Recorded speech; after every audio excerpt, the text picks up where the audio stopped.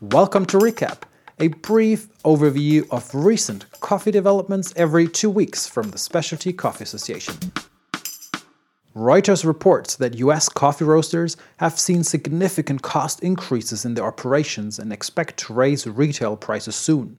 Mid-size and smaller roasters are the most affected, but even larger companies confirm they are experiencing higher costs, particularly in shipping and transportation. As consumers continue to shop online, a higher demand for shipping services account for some of the increased cost to roasters. Imbalances in the flow of containers around the world's shipping ports are also to blame, increasing the cost of transoceanic shipping. While larger companies have the ability to hold substantial amounts of green coffee stock to mitigate recent supply chain challenges and increase costs, small and medium roasters have also reported delays in the receipt of contracted coffee.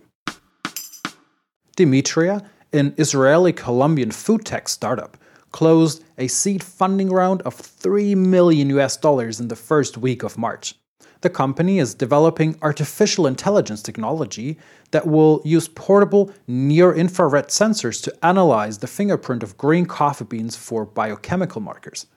Citing the inaccessibility of cupping to the majority of coffee's smallholder farmers, Demetria hopes the digitization of coffee aroma and taste will demystify coffee quality assessments and readdress the economics of the coffee value chain. The company is working with Federación Nacional de Cafeteros, or FNC, the Colombian Coffee Growers Federation, to develop a series of smartphone apps to help farmers track coffee quality throughout the supply chain and price it accordingly. Demetria successfully completed a pilot with Carcafe, the Colombian division of Volcafe EDNF Man, and will use its seed funding to continue to develop its technology. Hurricanes Eta and Iota are estimated to have devastated more than 200,000 hectares of food and other crops in Central America last year. According to a recent report from the Instituto Hondureño del Café, or Honduran Coffee Institute, Honduras, the region's highest volume exporter, reported that shipments were down 18% in comparison to the previous year. The Nicaraguan Association of Producers and Exporters also registered a 40% decrease in coffee exports from October 2020 to January 2021 when compared with the same period a year before. Sopexca, a Nicaraguan cooperative that works with more than 600 small-scale coffee farmers, is recommending crop diversification to avoid future vulnerability. Nicaragua's central government has also announced a plan to support small coffee producers through workshops aimed at increasing harvest.